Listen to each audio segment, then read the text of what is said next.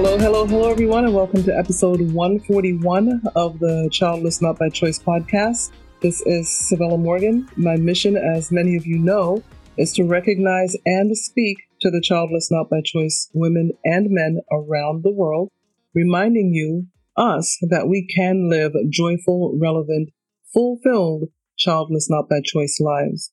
Whether you have children or not, thank you for tuning in. Well, what is today's show about? It's about a triathlete's adventures and adversities into the rapids. Yes, you heard me right. I have the great pleasure to interview one Rob Hutchings. He's author of Downriver Nomad, and you're probably wondering, well, what does this have to do with childlessness? But wait, you will find out. So hang in there with us. I want to, just before we get started though, thank my Patreon contributors. I want to thank you all for your monthly contributions to the podcast. You know that your contributions help immensely, and I appreciate all that you do on a monthly basis. So, what does a triathlete have to do with Childless Not by Choice and the platform? Let me tell you. Triathlete and marathon swimmer Rob Hutchings takes us on a whirlwind journey from triathlons and his first marathon swim in his own home country of Canada to Ironman competitions across the pond, then down under to Australia and New Zealand, where he embarked on marathon adventures off the beaten track, on land and in the water, which led to his biggest challenge, an unprecedented attempt at swimming the turbulent 256K Clutha River. In Downriver Nomad, Rob shares his story of adventures and adversities not only in the water, on the race course, and off the beaten track, but also his struggles with an alcoholic father and his own unsuccessful path to fatherhood. His is a story of humor, heartbreak, and challenges that will inspire the absolute beginner in adventure sports to the seasoned endurance athlete. Join Rob on his nomadic adventures in triathlon, marathon swimming, and adventure sports. The book itself packed with hairpin bends, whirlpools, rock dodging, and white water rapids. Rob Hutchings, welcome to the show. And thank you so much for having me. You're welcome. I did not know how I was going to enjoy this book or like it. I was like, oh my gosh, a sport I don't even know anything about. I've never thought about it. And I'm like, wow, I'm going to read it because I want to be ready to interview someone who's gone through the Childless Not by Choice journey, like many of us. And I absolutely enjoyed the book. I loved it. I'm not just saying it. I read it. I read the whole thing.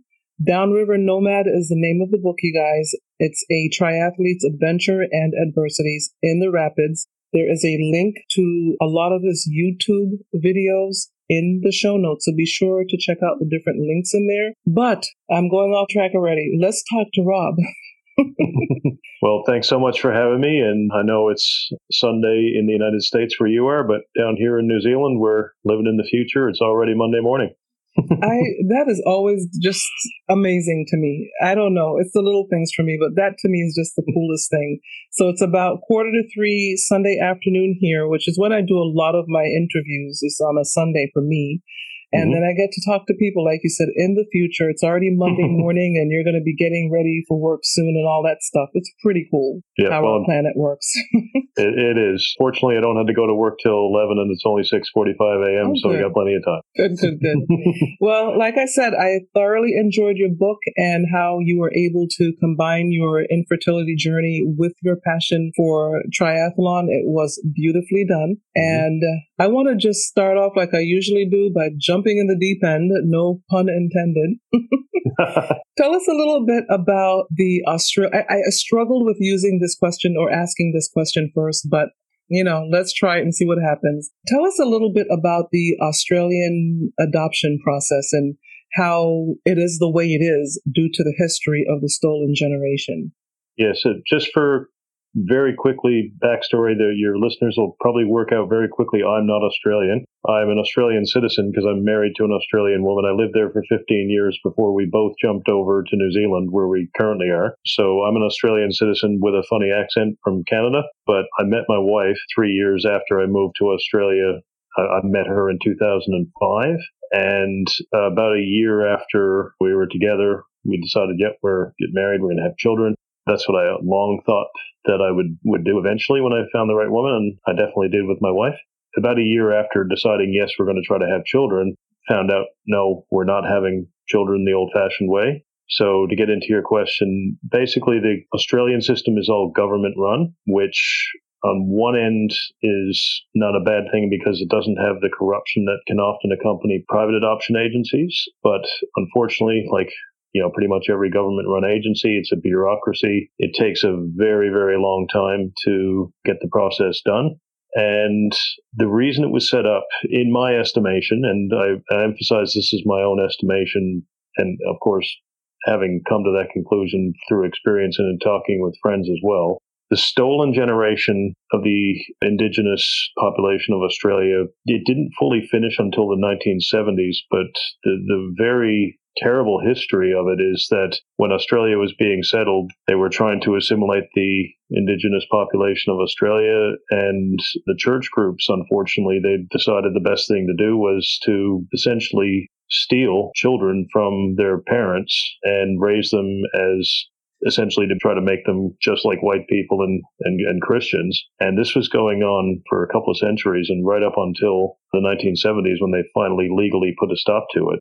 What that meant was that there's a very bad stigma about adoption in general in Australia, at least on the government end, and a lot of people have a very poor perception of what adoption means. So, in my estimation, in order to correct a very real societal problem, what they did was well-intentioned, I do believe, but they swung the pendulum too far in the other direction, and what that meant was they made it way too hard to adopt children. So that's my estimation of it. And as I read about that, I thought, and like you said, they swung the pendulum the complete opposite direction, which to me, a lot like what government does. I mean, yes, you'd think they'd find a happy medium somewhere.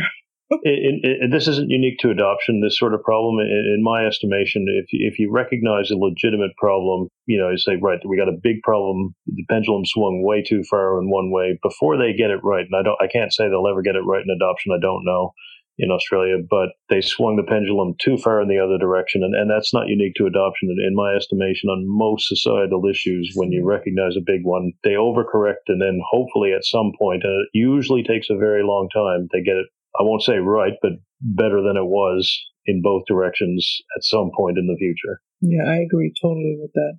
Totally. So because of the issue with the stolen generation problem in Australia, when you're trying to adopt, Thailand is suggested. Yes. So Australia was a signature of the Hague Convention, which all countries that had the government-run system, it was the international treaty on adoption. And there was only a certain number of countries that Australia assigned an international adoption agreement with.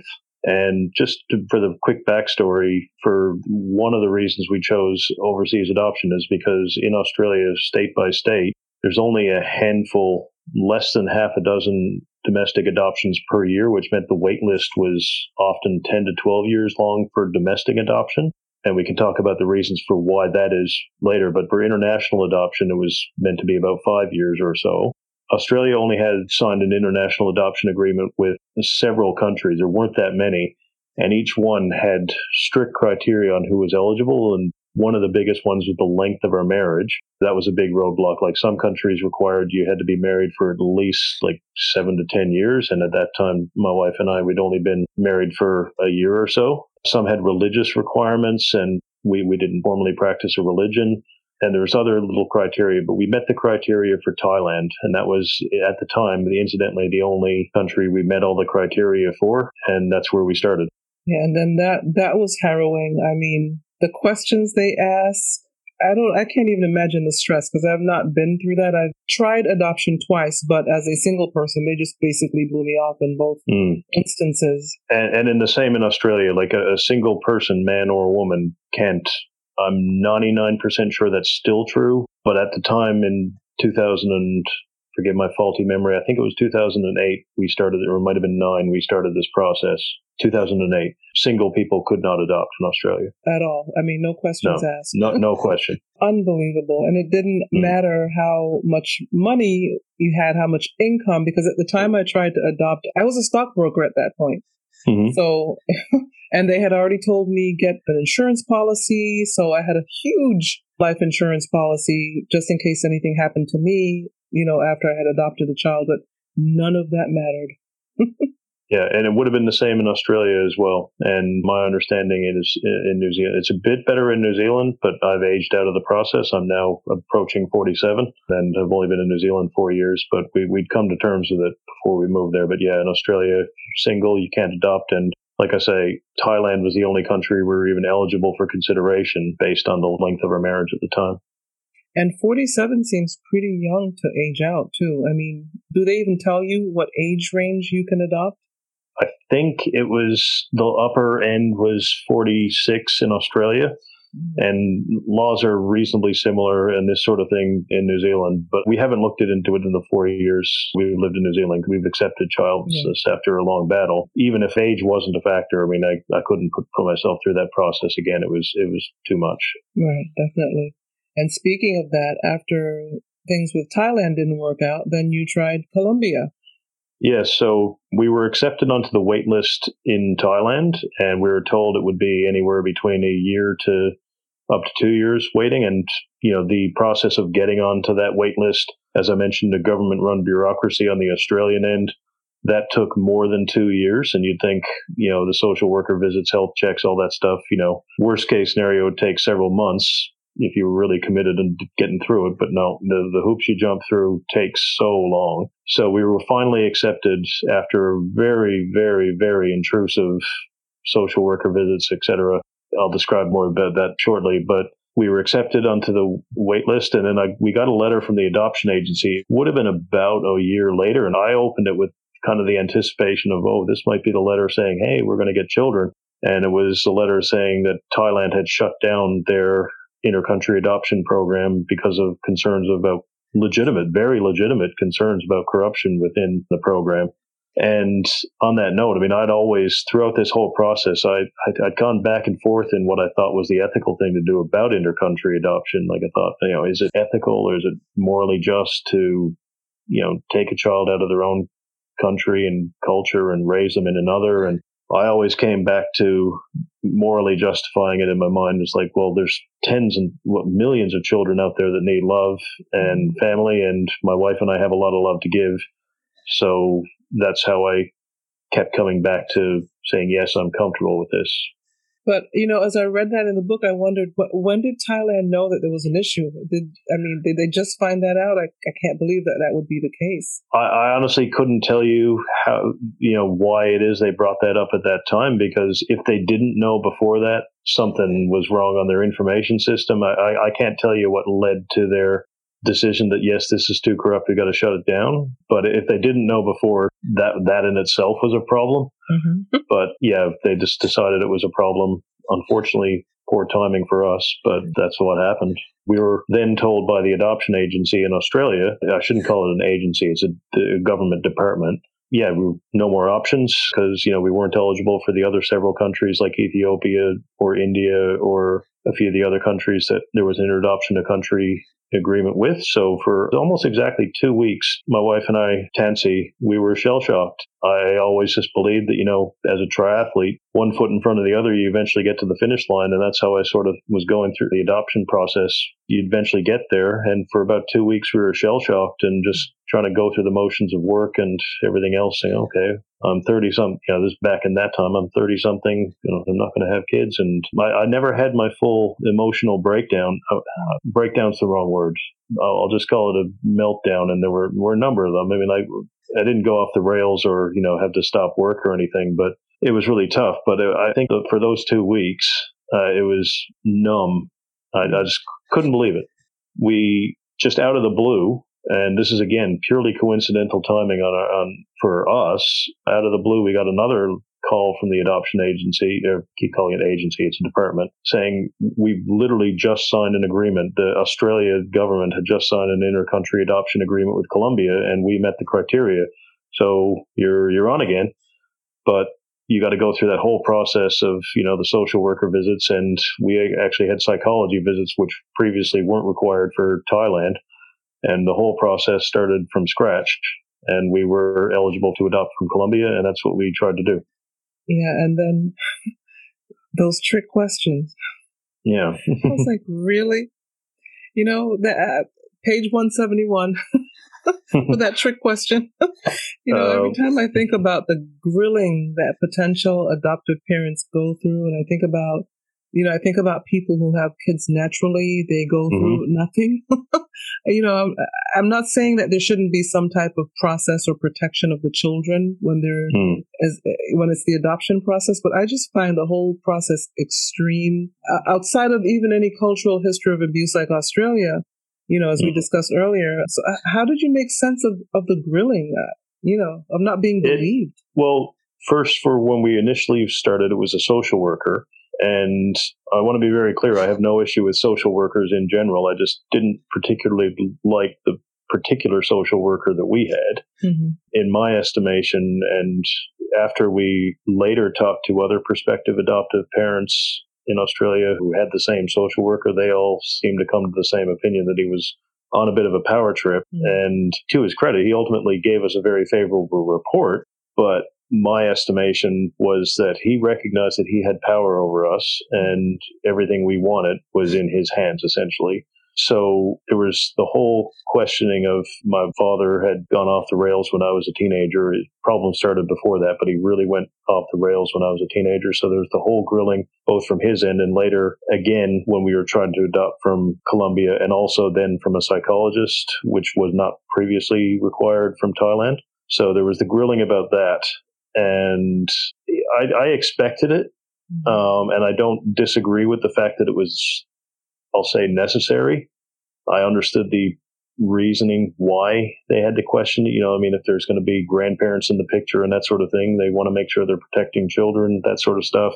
I like to think I'm reasonably open, about my story. I wrote a book and told it, and, I'm quite very happy to come on this podcast and tell my story. So I like to think I'm reasonably open, but telling a complete stranger who I didn't get a good vibe from because I had to, in order to try to have children, I found, I'll use the word a violation. It was very intrusive.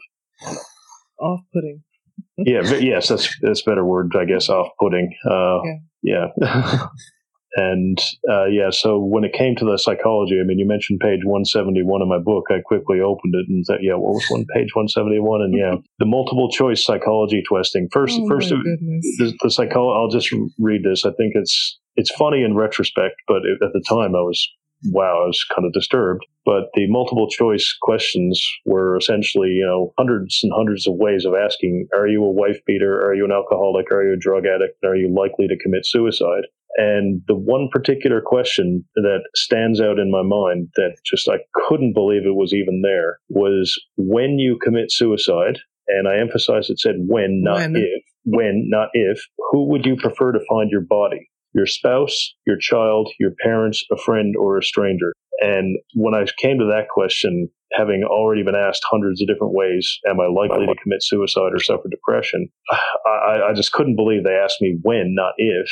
And I went up to the psychologist's door, and I'd like to think I'm not timid in any way. I don't think I'm timid's away, but I was very timidly knocking on the psychologist's door. I was out in the other room doing this test before my appointment with her, and I just said, look, I can't answer this question. And she told me I had to for the test to be accepted. So I ended up choosing a stranger, which I thought was the least bad option, find my body, according to the question, when I commit suicide. I just couldn't believe that was a question. It blew my mind. And I was in shock too. I was like, seriously? When? And then you have to answer the question? Yeah, have to, or it won't be accepted. Wow.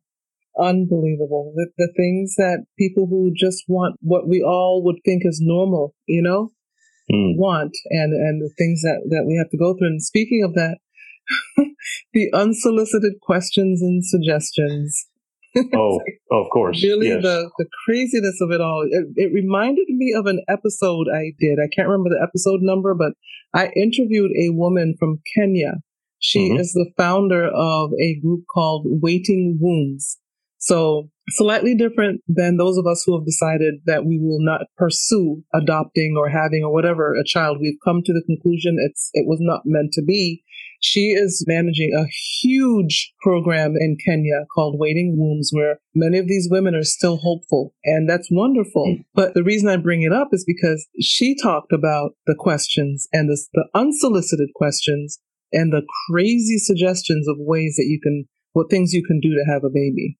Oh, absolutely. And yeah, just for context, I mean, I'm a chiropractor and very much into natural health. I mean, I don't really like the way some people in the natural health community present themselves, for example, on Instagram. I don't do any of that stuff. I mean, on my social media, the only thing I talk about are, swimming, cycling, and running, being a triathlete. I don't use it for anything else. But, I already do yoga, and I like to think I eat reasonably well. And, I think I look after my body reasonably well. But when I would come across different people, and tell them what we're going through, it would be like, oh, you didn't know you were talking to someone in network marketing who had a supplement range. It's like, oh, try this supplement that's only available through my amazing network marketing range. And if you take this supplement, you'll have so many babies, you'll have to have a vasectomy. And that wasn't a one-off. That was more than once. Then it was just people really prying in. People would say, oh, well, go to my naturopath or go to this or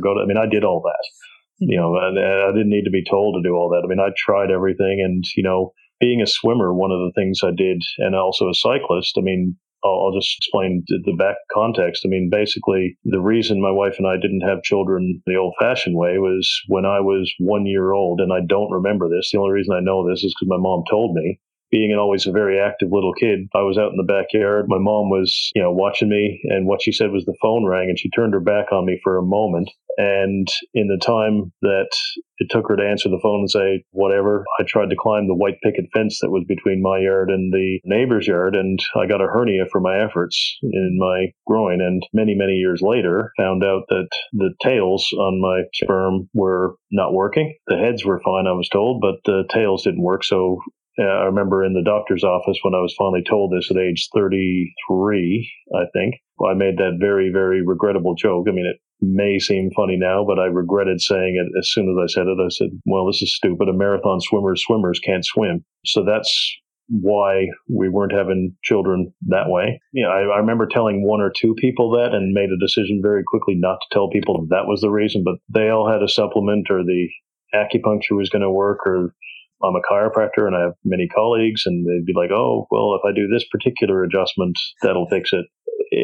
And again, I tried a lot of these things, sometimes begrudgingly, sometimes willingly. It just got to a point where it's like, okay, if I ever get a chance to live my life over and go through this again, one thing I know for sure is I'm going to be extremely selective about who I tell I'm going through this with. Because like I say, I'm a reasonably open guy. I do, I'm a bit of a chatterbox, and I do tend to, once I get comfortable with someone, I'm quite happy to talk about and hear about life issues and stories and everything. But that is, in my mind, a mistake that I made, is I was a bit too open about telling people what was happening.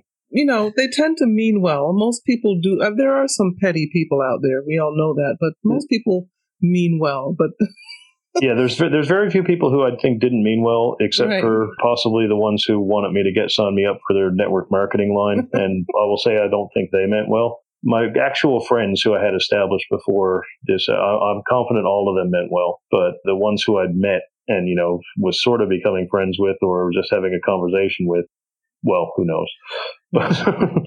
Shout out to your profession, because I actually went to a chiropractor yesterday. Kind of off subject. But I feel fabulous. So I'm glad I finally did it. Well, I'm glad you did too. I mean, I became a chiropractor because I had a severe back injury as a teenager, lost the use of my arms with a severe middle back injury, and was told I'd never be a swimmer again at age 16. And well, at age almost 47, still marathon swimming. Just had my most recent one a few weeks ago. So the Easter swim. Yeah. But that's awesome. Yeah. And so remember, guys, that link is in the show notes to the Easter 2022 swim. So I can't wait to check that out myself. And the Clutha River swim, I put a long version and a short version from YouTube in the show notes, because I think the long version is like 53 minutes. Yeah, that's correct. I made a homemade documentary of my swim down New Zealand's Clutha River. We can get back to childlessness. I'll just quickly say this. One of the ways I moved on from, accepting childlessness was what I've always been doing, was my triathlon and marathon swimming. And when we moved to New Zealand in 2018, I started river swimming. And after I did my first river, which it's called the Waio River, and for your listeners, that was one of the filming sites for Lord of the Rings. I don't recall the name of the river in the movie, but the main river that was filmed in the original Lord of the Rings movie was on the Waio River that I swam down. Then I thought, oh, river swimming's great fun. And I came up with the crazy idea of swimming the second longest river in New Zealand, which is the Clutha. It flows from a very wonderful alpine town called Wanaka to the Pacific. It's the second longest, but by far the biggest river in terms of water volume and current strength. And I came up with the idea of that, and I'm not sure what the title is in North America, but I called the harbor master, the people who manage the regional aquatic environments. And I was told swimming the Clutha would be impossible and only an idiot would try it. And I thought, no, I'm that kind of idiot, so I'll try it. And, well, I did. And that's the conclusion of my book, is describing the Clutha River, not only the swim itself, but particularly on the last day about how I was feeling and my reflections that I did in my life, including childlessness. That was very important to me. And swimming rivers made it very apparent that we're not in control of our life. That's one of the things that I did when I was a teenager. I mean, I started triathlon and marathon swimming before my father went off the rails, but as I was finding my feet in the sport, he really went off the rails, and I felt that by becoming the best triathlete I could be, I was taking control of life. Then, a number of incidents, not just childlessness, but other few hard to deal with incidents that I had in life, started to become aware that at best I've got influence over what happens in life. I wasn't really in control. And what I like about river swimming and, childlessness really made this apparent to me, because as a triathlete and a marathon swimmer, I mean, it's, as I think I alluded to before, 1 foot or one stroke in front of the other, you eventually get to the finish line. Well, the 5-year process of trying to adopt children in Australia was the longest, I'll call it, race. I mean, I don't mean that literally, but, just as a triathlon analogy, it was the longest endurance event I've ever done by far. And it's the only one that broke me, the only one that caused me to have an absolute meltdown. And I literally had a meltdown in an ultra marathon over childlessness shortly after we pulled the pin on adoption. And I'll come to the reasons we did that shortly. But by swimming down these rivers, and you realize, the river's in charge here. And just for context, the Clutha River, the flow rate is 600 cubics. And what that means is the amount of water going through it is 600 cubic meters of water per second. And what's unique about river swimming as opposed to most other endurance sport is that you don't get to decide when you're doing it necessarily, because if there's either what happens in New Zealand a lot is frequent storms. So the Clutha averages 600 cubic meters of water per second, cubics, and 3 weeks prior, there was a huge flooding event that it went up to 3,200 cubics, and that would have been suicide. And for context, the kayakers stopped kayaking the river at 800 cubics. So I decided, right, if the kayakers stop at 800, that's, for safety considerations, I won't be getting in if it's around there. And it just really highlighted, that I was going with the flow of life. And that's what I imagined as an analogy for river swimming is there's a flow of life. You have a skill set, you do the best you can. And, I have a weird, arguably unpractical skill set for swimming a river because there's a lot to it. Ultimately the river was in control, not me. And that was highlighted in adoption and childlessness and highlighted in these rivers. And that's what I hope to tell in my story. This is the third time today that I've heard this. As far as you're not in control of your, which we know, we kind of know, but I'm not sure why this is the third time today that I'm hearing this. But this is literally the third time today that I'm hearing that you're not in control, no matter how much. And I think I need to hear that because I tend to be a control freak. Well, just as you so eloquently put it, you're not in control. The river is in control when you're swimming. And interestingly, if you say control freak, I had that sense when I was quite young, at age 17. I was taking control of my life in an untenable situation of living with an increasingly violent alcoholic. I was taking control of life. And I am in no way a control freak. Like, I mean, the only thing I ever wanted to control was essentially having lots of adventures, both in endurance sport and travel, which, I have done. And I wanted to control life in the sense that I'd have lots of adventures, find lots of love, and meet funny and interesting characters and tell stories and hear stories from all over the world. And that's always what I wanted. But I mean, in terms of control, obviously, like every other issue, it can get completely out of balance. And I think, I never wanted to control a partner. I never wanted to control any colleagues. I have no desire for any kind of power whatsoever other than the powering through the rivers and water and on the roads and trails. That's the only power I want. I think a lot of people who tend to try to control, for example, their partners in various ways or control their colleagues and get into the abusive situation of control. My estimation, having read about it, studied it, thought about it, over lots of miles in the water and lots of miles in my running shoes and bike, I think that they subconsciously have realized they're not in control and they're trying to take back control. And I like to think in my way of, doing triathlons, it was reasonably healthy. But when it gets into controlling people and being abusive towards people, and that's about power and control, it's a lack of control they perceive subconsciously or not. And that's what they're doing. So that's my estimation. And I emphasize I'm not a psychologist. I'm a chiropractor. I've read about this stuff and it makes sense to me. It does make sense. And I think for my regular listener, they know what I mean when I say I'm a control freak, because I just want life to be okay. Not controlling people, but life. And there's no way you can control life. In my estimation, life is a series of chaotic events mixed with, calm. And that's one of the things I love about river swimming and marathon swimming is I happen to have a deep love of the water, the ocean, lakes, and rivers. And one of my favorite songs of all time, it became popular when I was a teenager, and it's still to this day. I actually wanted to quote it in my book, but I found out you're legally not allowed to quote songs in books. So yeah, and Garth Brooks never got back to me when I emailed him. I'm sure it was his agent that never got back to me. But the song, "The River," beautiful song, and I've always loved it. But I mean, the lyrics that I really, really resonate with is, "Don't you sit up on the shoreline and say you're satisfied. Choose to chance the rapids and dare to dance the tide."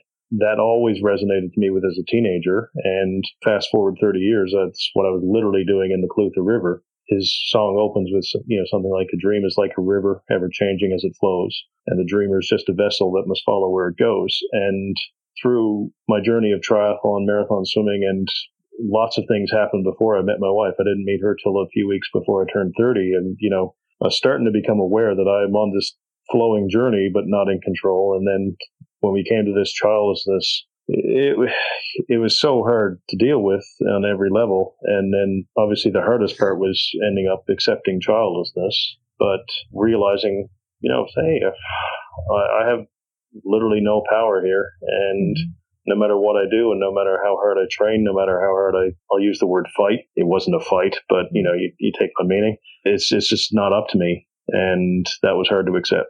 That's the part that I'm talking about when I talk about control. It's life. And you said it well. It's a life. How did you say it? Life is a series of... Well, I mean, as far as I can tell, life is inherently chaotic. And I mean, obviously there's calm waters. And I'll come back to rivers.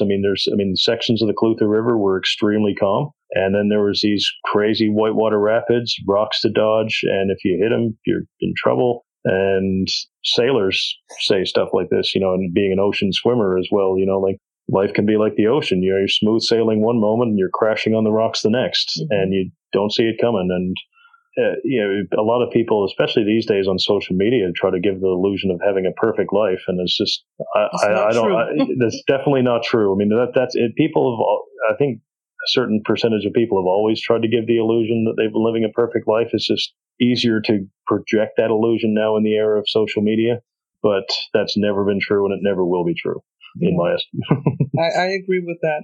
And speaking of that, in some way, as we come near the end here, I found it interesting how you discuss in the book that couples wait in different ways forward on adoption, and that indeed the stress can split some couples apart. So tell us about how the stress of waiting, how you guys overcame that possibility of splitting, and any tips you can, anyone listening to the audience who may still be trying. For me, I think that I always had a reasonably good way of dealing with stress. I mean, I had a violent alcoholic father as I was finding my feet in triathlon and marathon swimming. And whenever I found, for me, triathlon and marathon swimming was something I did when I was happy. It was something I did when I was sad. It was something I did when I wasn't really feeling much at all. It was this endurance sport gave me a toolbox, so to speak, of how to deal with life. So for me, I always had that disciplined habit of training and racing and competing and doing some adventures. And my wife, she's extremely creative. She's a writer, and she had published her first book sometime before I wrote mine, and that was one of the things that inspired me to actually sit down and do it.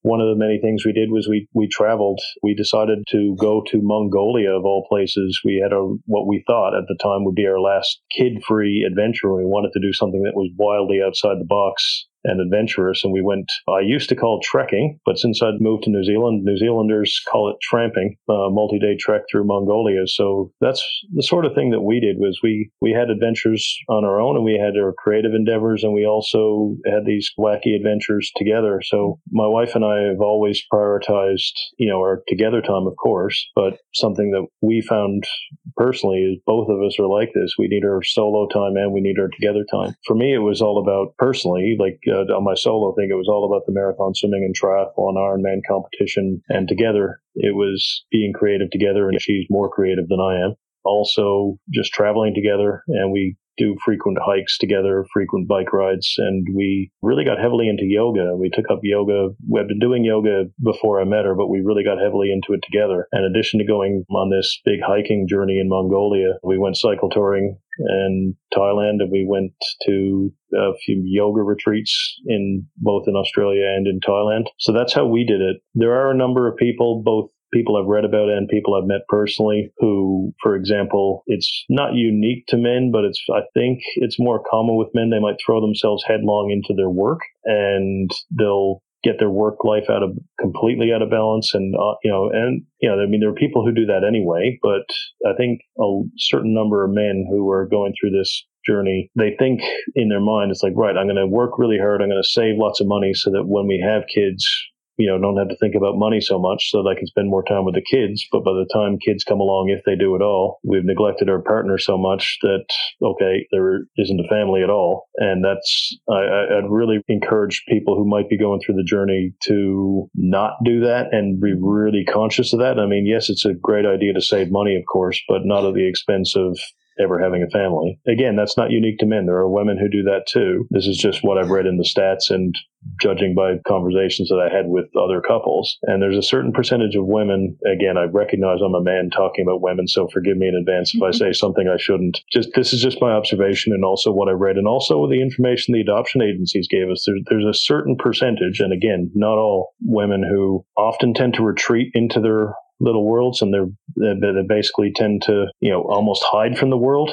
I think more women tend to be ashamed of the fact that they can't bear children for whatever reason, whether it's from infertility from their own side or infertility for the man. In my case, it was me that was infertile. And again, I don't think that's conscious. I don't think they literally go around saying, I'm so ashamed I can't have children.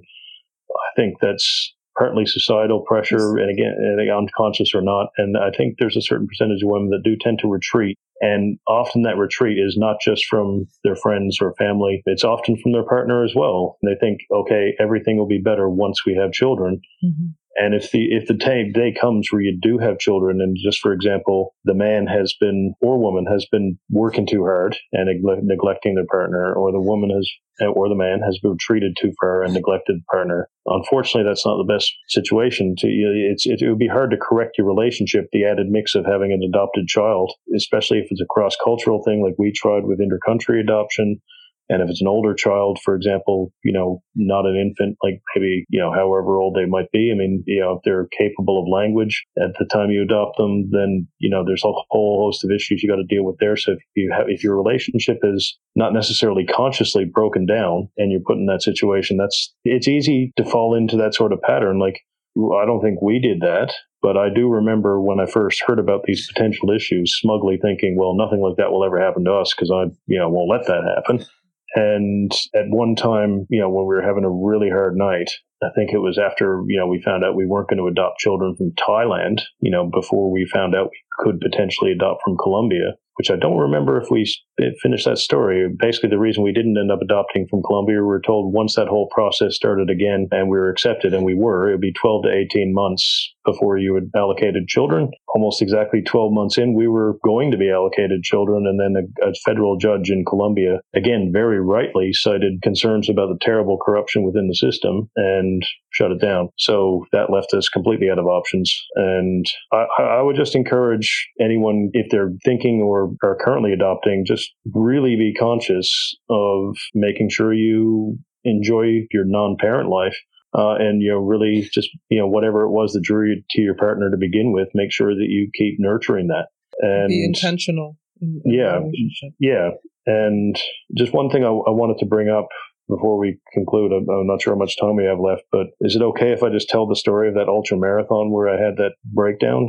Yes, I didn't want to give the whole book away, which is why there are certain things I didn't mention. But yes, if you'd like to talk about it, by all means, definitely. There's a lot in the book I haven't given away. I mean, okay. So I just think, particularly for your listeners, like yes, this particular that story broke my heart. So basically, we found out that we weren't going to adopt, as I just said, we weren't going to be adopting from Colombia, and that we were living in Adelaide, which is in South Australia at the time. So we decided very shortly after, this is one of the big mistakes that I made, is like we had a big upheaval in our life. We tried to change too much too soon after finding out we weren't having children. My wife's parents live in Brisbane, in Queensland, and her sister also lives there, and she has two young boys, and we thought, okay, we'll be cool aunt and uncle. And I use the word cool very loosely because I'm very much not a cool person in any way, shape, or form, and never have, never will be. But that's kind of what we decided to do. So I sold my chiropractic business, and the process of selling the business was a huge thing. I mean, selling any kind of reasonably successful business can be very stressful in itself.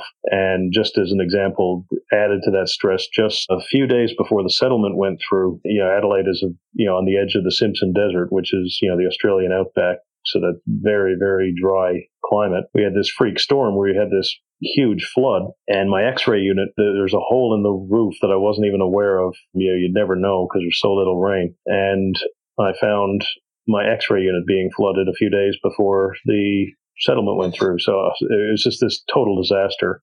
And then so we decided, long before we actually knew that we weren't going to be adopting, I decided I was going to do this ultra marathon in the Blue Mountains of New South Wales, which is a short distance outside of Sydney, a beautiful area. So we very stupidly, I was in a very poor state, but I hadn't dealt with it. Then I decided to sell my business, move to Brisbane, take a job that was there. And rather than having like a weekend trip to do this 100-kilometer, which is approximately 60-mile run through the Blue Mountains in New South Wales, we actually went and did this race.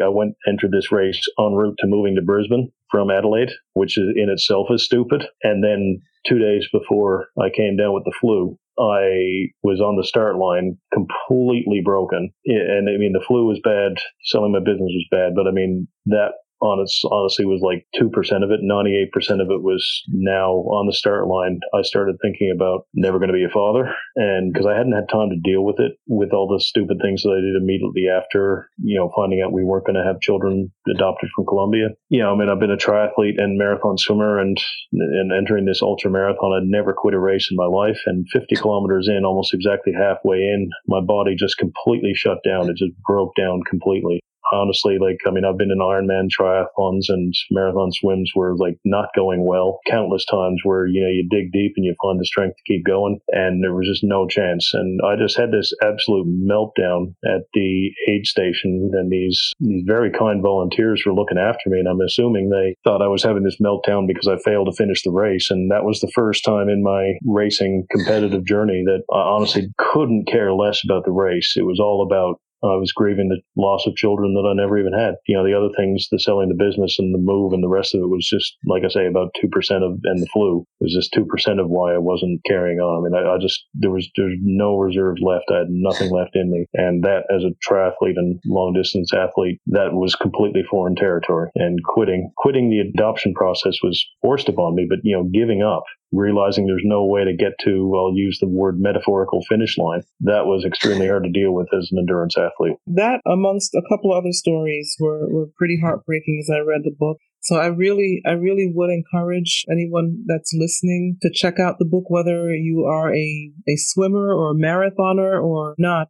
Honestly, it seems like almost all my episodes this year, and I don't think it was intentional, but they've had a lot to do with health and wellness, physically, mentally, emotionally. So this is going to fit right in for the June 2022 episode. And speaking of that, I did some research on your wife's book, Joyful Eating, and I wondered if it would be okay if I could put a link in the show notes to the book. I was reading, I found it really interesting because she really went there, meaning deep with the whole emotional eating aspect of food. Yep. And I'm going to have to get a copy of her book too, but I really, really enjoyed what I did find online and what I read about the book. So hopefully she's okay with me putting that information in the show notes. She will be. And just on that note, at the risk of very shameless self-promotion, well, wife promotion, Tansy Boggin is her last name. She doesn't share my last name. That book, Joyful Eating, she published that in, if I'm not mistaken, 2019. She has written her first novel. She's actually currently writing her third novel, but the bedtime reading novel version of that book is coming out. I believe it's in June or July. There's a little bit of confusion with the publisher at the moment, but the book is called Weight of a Woman, and it's about a woman going through that, basically the self-help. This book, Joyful Eating, she wrote as a self-help book, but she wanted to get the messages across, for someone who might not read a self-help book or might find that it's heavy reading, or just you only have the habit of reading at bedtime. It can be heavy reading at bedtime. So she wanted to write a novel about that. So that's what this book that will be out in June or July from an Australian publisher, Weight of a Woman. But interestingly, it'll be out, we're hoping, 6 to 10 months from now. The sequel to that book, the same two characters are in that. She actually wrote a sequel, A Childlessness Journey. I wrote Childlessness Journey in my book, factual, but obviously from a man's perspective. And what she decided to do as a very creative person was she decided to use the two characters she had in that book, and in the sequel, which will be called Tears of a Woman, she wrote a fictional account of what happened with us. I mean, it's almost exactly what happened with us, but with fictional characters. So that will be the sequel to that book, and that will be called Tears of a Woman. We're not sure exactly when that's coming out, but we're going to try to get it out as soon as possible. But for those who are interested in the health aspects, Joyful Eating, How to Make Peace with Your Body and Break Free of Diets is her first book, and Weight of a Woman will be out in a few months. Well, if you can keep me posted on her books, because I do have a list of books in my quote-unquote Childless Not by Choice library on the Facebook page and on the platform, really. So please do keep me posted, and maybe if she would be willing to, I probably shouldn't say it here on the air, but at some point in the future, maybe we can speak with her in an interview format as well. I would love to. She would love that. I can tell you that, and I'll put you in contact with her. That sounds fabulous. You guys had me researching raw chocolate, for crying out loud. Yeah, she even published a children's book just several months ago called Superheroes on the Plate. It's a fun, I won't say nutrition book. It's about encouraging exploratory eating with children. It's not about pushing healthy eating. It's about encouraging kids to have just be creative and explorative on the plate. So her children's book is called Superheroes on the Plate. Oh, I love that. Yeah. Oh, I already have a gift in mind for my great nephew. He's going to be 2 in August. So that sounds fabulous. Well, I just want to, as we close out here, thank you so very much again for speaking with us, for taking time out of your early morning to speak with us on this episode. And, that final decision to stop the adoption process, I felt it deep in my heart. But I've got to say again, honestly, the entire book just brought out so much emotion as I read it. And that type of writing takes a lot of talent. So I just want to say kudos to you, Rob, and just any last words before we close things out here. Well, I mean, I just encourage people to be open about this childlessness community, because as far as I can tell, there's more people who are childless than you might realize. And sometimes it's by choice, sometimes it's not by choice. I think being a man, it's very hard for men to talk about it. And that's one of the many reasons why I wanted to talk to you on this podcast. Is I don't think I'm a stereotypical man. Like, I mean, I have a very open relationship with my wife, and we don't have the issue of me shutting down and not wanting to talk about emotion. But, at the end of the day, I am a boy, so there are male characteristics that I do have. And talking about it through it with her, and now, talking about it openly with you, it's very therapeutic. Like, I mean, like, I hope your listeners enjoyed it, but this was great for me talking to you. But in my book, I sort of say I've made peace with it. And I don't know that that'll ever be 100% true about being childless, not by choice. My reflections as I was approaching the Pacific in the Clutha River was, reflected over my whole life. But it was very obvious to me that being childless was going to be a scar on my heart for my whole life.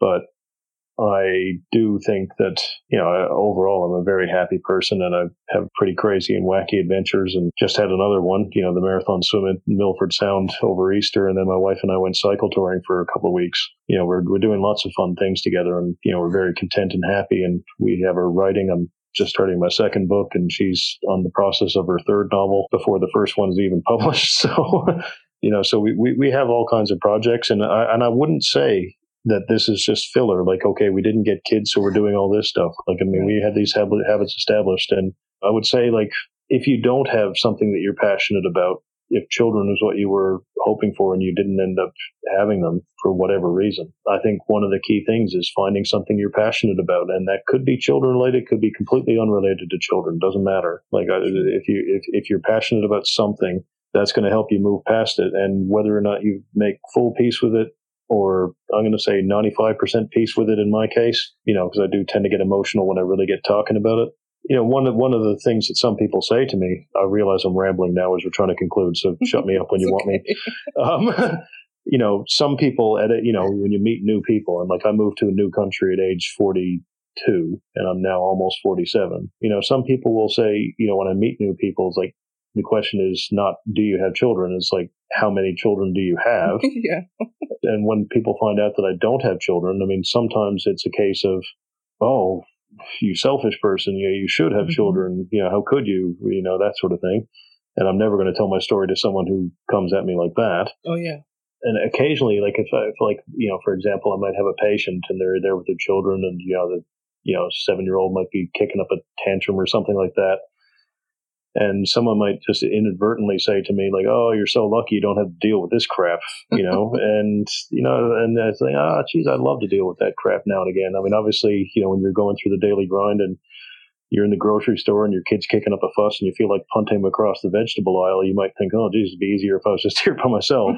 But, it's just one of those things. That one thing that just happened not that long ago was we had an attempted break-in at our office that the door was almost destroyed, but they didn't get in. And we had to get a new door. And anyway, the girl who had the key, the only key, the first day we had a new door, she went off and didn't realize she had the key in her pocket. And the other two, myself and the other staff member, was there. And, we had to call her and wait for her to come back with the key to lock up. And she just said to me, very blasé and inadvertently, she said, well, I have plans with my kids, so I can't be the one to wait for her. You stay. Mm-hmm. And like, I would have offered to stay anyway, but it was as if to say, well, my plans with my children are important. You don't have children, so whatever you're planning to do, in which case can't be that important. So, and she didn't think that through, and I don't think she meant it like that. But that's on a day when you're not thinking about childlessness at all, something like that happens, and you're like, oh God. And it's things like this that those of us in the Childless Not by Choice community with a platform, and by the way, you now have a platform with this book. You have a platform in the Childless Not by Choice community as well as in your other community, So just know that going forward. But the thing is, when I hear stories like that, I just think about, oh my gosh, we have so much work to do in society to just, open up people's eyes. And we're all going to stick our feet in our mouths from time to time. But when I hear a story like that, it's just like, oh, come on. Are we still doing that? Yeah. That's the best you got? Yeah. And this has only happened to me once, but, because the infertility issue was on my end as the man, right. I know of many men personally, and I'm sure there's untold numbers out there who I don't know personally that, they'll get, particularly from other men. It's like, oh yeah, you're not a real man. You can't even get your girl pregnant. And, I only had that comment once from someone I've only met once in passing. I can't even remember how it came up. So I personally haven't had to deal with that. And like that comment wouldn't faze me because I don't have those macho, manly, stupid issues. I'm just not, we use the word blokey down here in Australia and New Zealand. I don't know if we use that word in North America. My language is a bit messed up having lived in 5 countries. That kind of macho attitude I just have never had. I don't watch football. I don't watch basketball or rugby down here. I'm not into that sort of male life, but I know there are a lot of men, whether they're into that sort of blokey nature or not, they do have to deal with those sorts of comments and insinuations, which is very tough. So that's worth, even though I personally haven't had to deal with that, it's worth mentioning that a great number of men who are in this situation do. Well, I'm sure this is not the way you wanted to be a part of this community, but I can definitely see that you're a great addition and a great help to the community of the Childless Not by Choice globally. And so I really want to thank you for taking the time. Thank you for the book. You guys, you have to read this book. I'm serious. I'm not just saying it. I mean, even just to hear about the Mongolian trip, which we won't give that away. We'll let people, anyone who chooses to read it, just know that the book isn't all about childlessness and pushing the body to the limits. There's a lot of crazy, oh my God, how did I get myself into this wacky situation thing? It's about being a goofball as well. It was hilarious. And then on a sad point, a sad note, the Gibraltar swim. So it's just, the book is awesome. And I just, you did a fantastic job. And I just really want to thank you so much for your time today. And to my listeners, thank you guys so very much for tuning in. I hope you got so much out of this. And I know that a lot of you are women. And so definitely, please, make sure your husbands get a listen to this. It's awesome. It's wonderful. And thank you so much, Rob, for your time today. Thank you so much for having me. I loved it. You're welcome.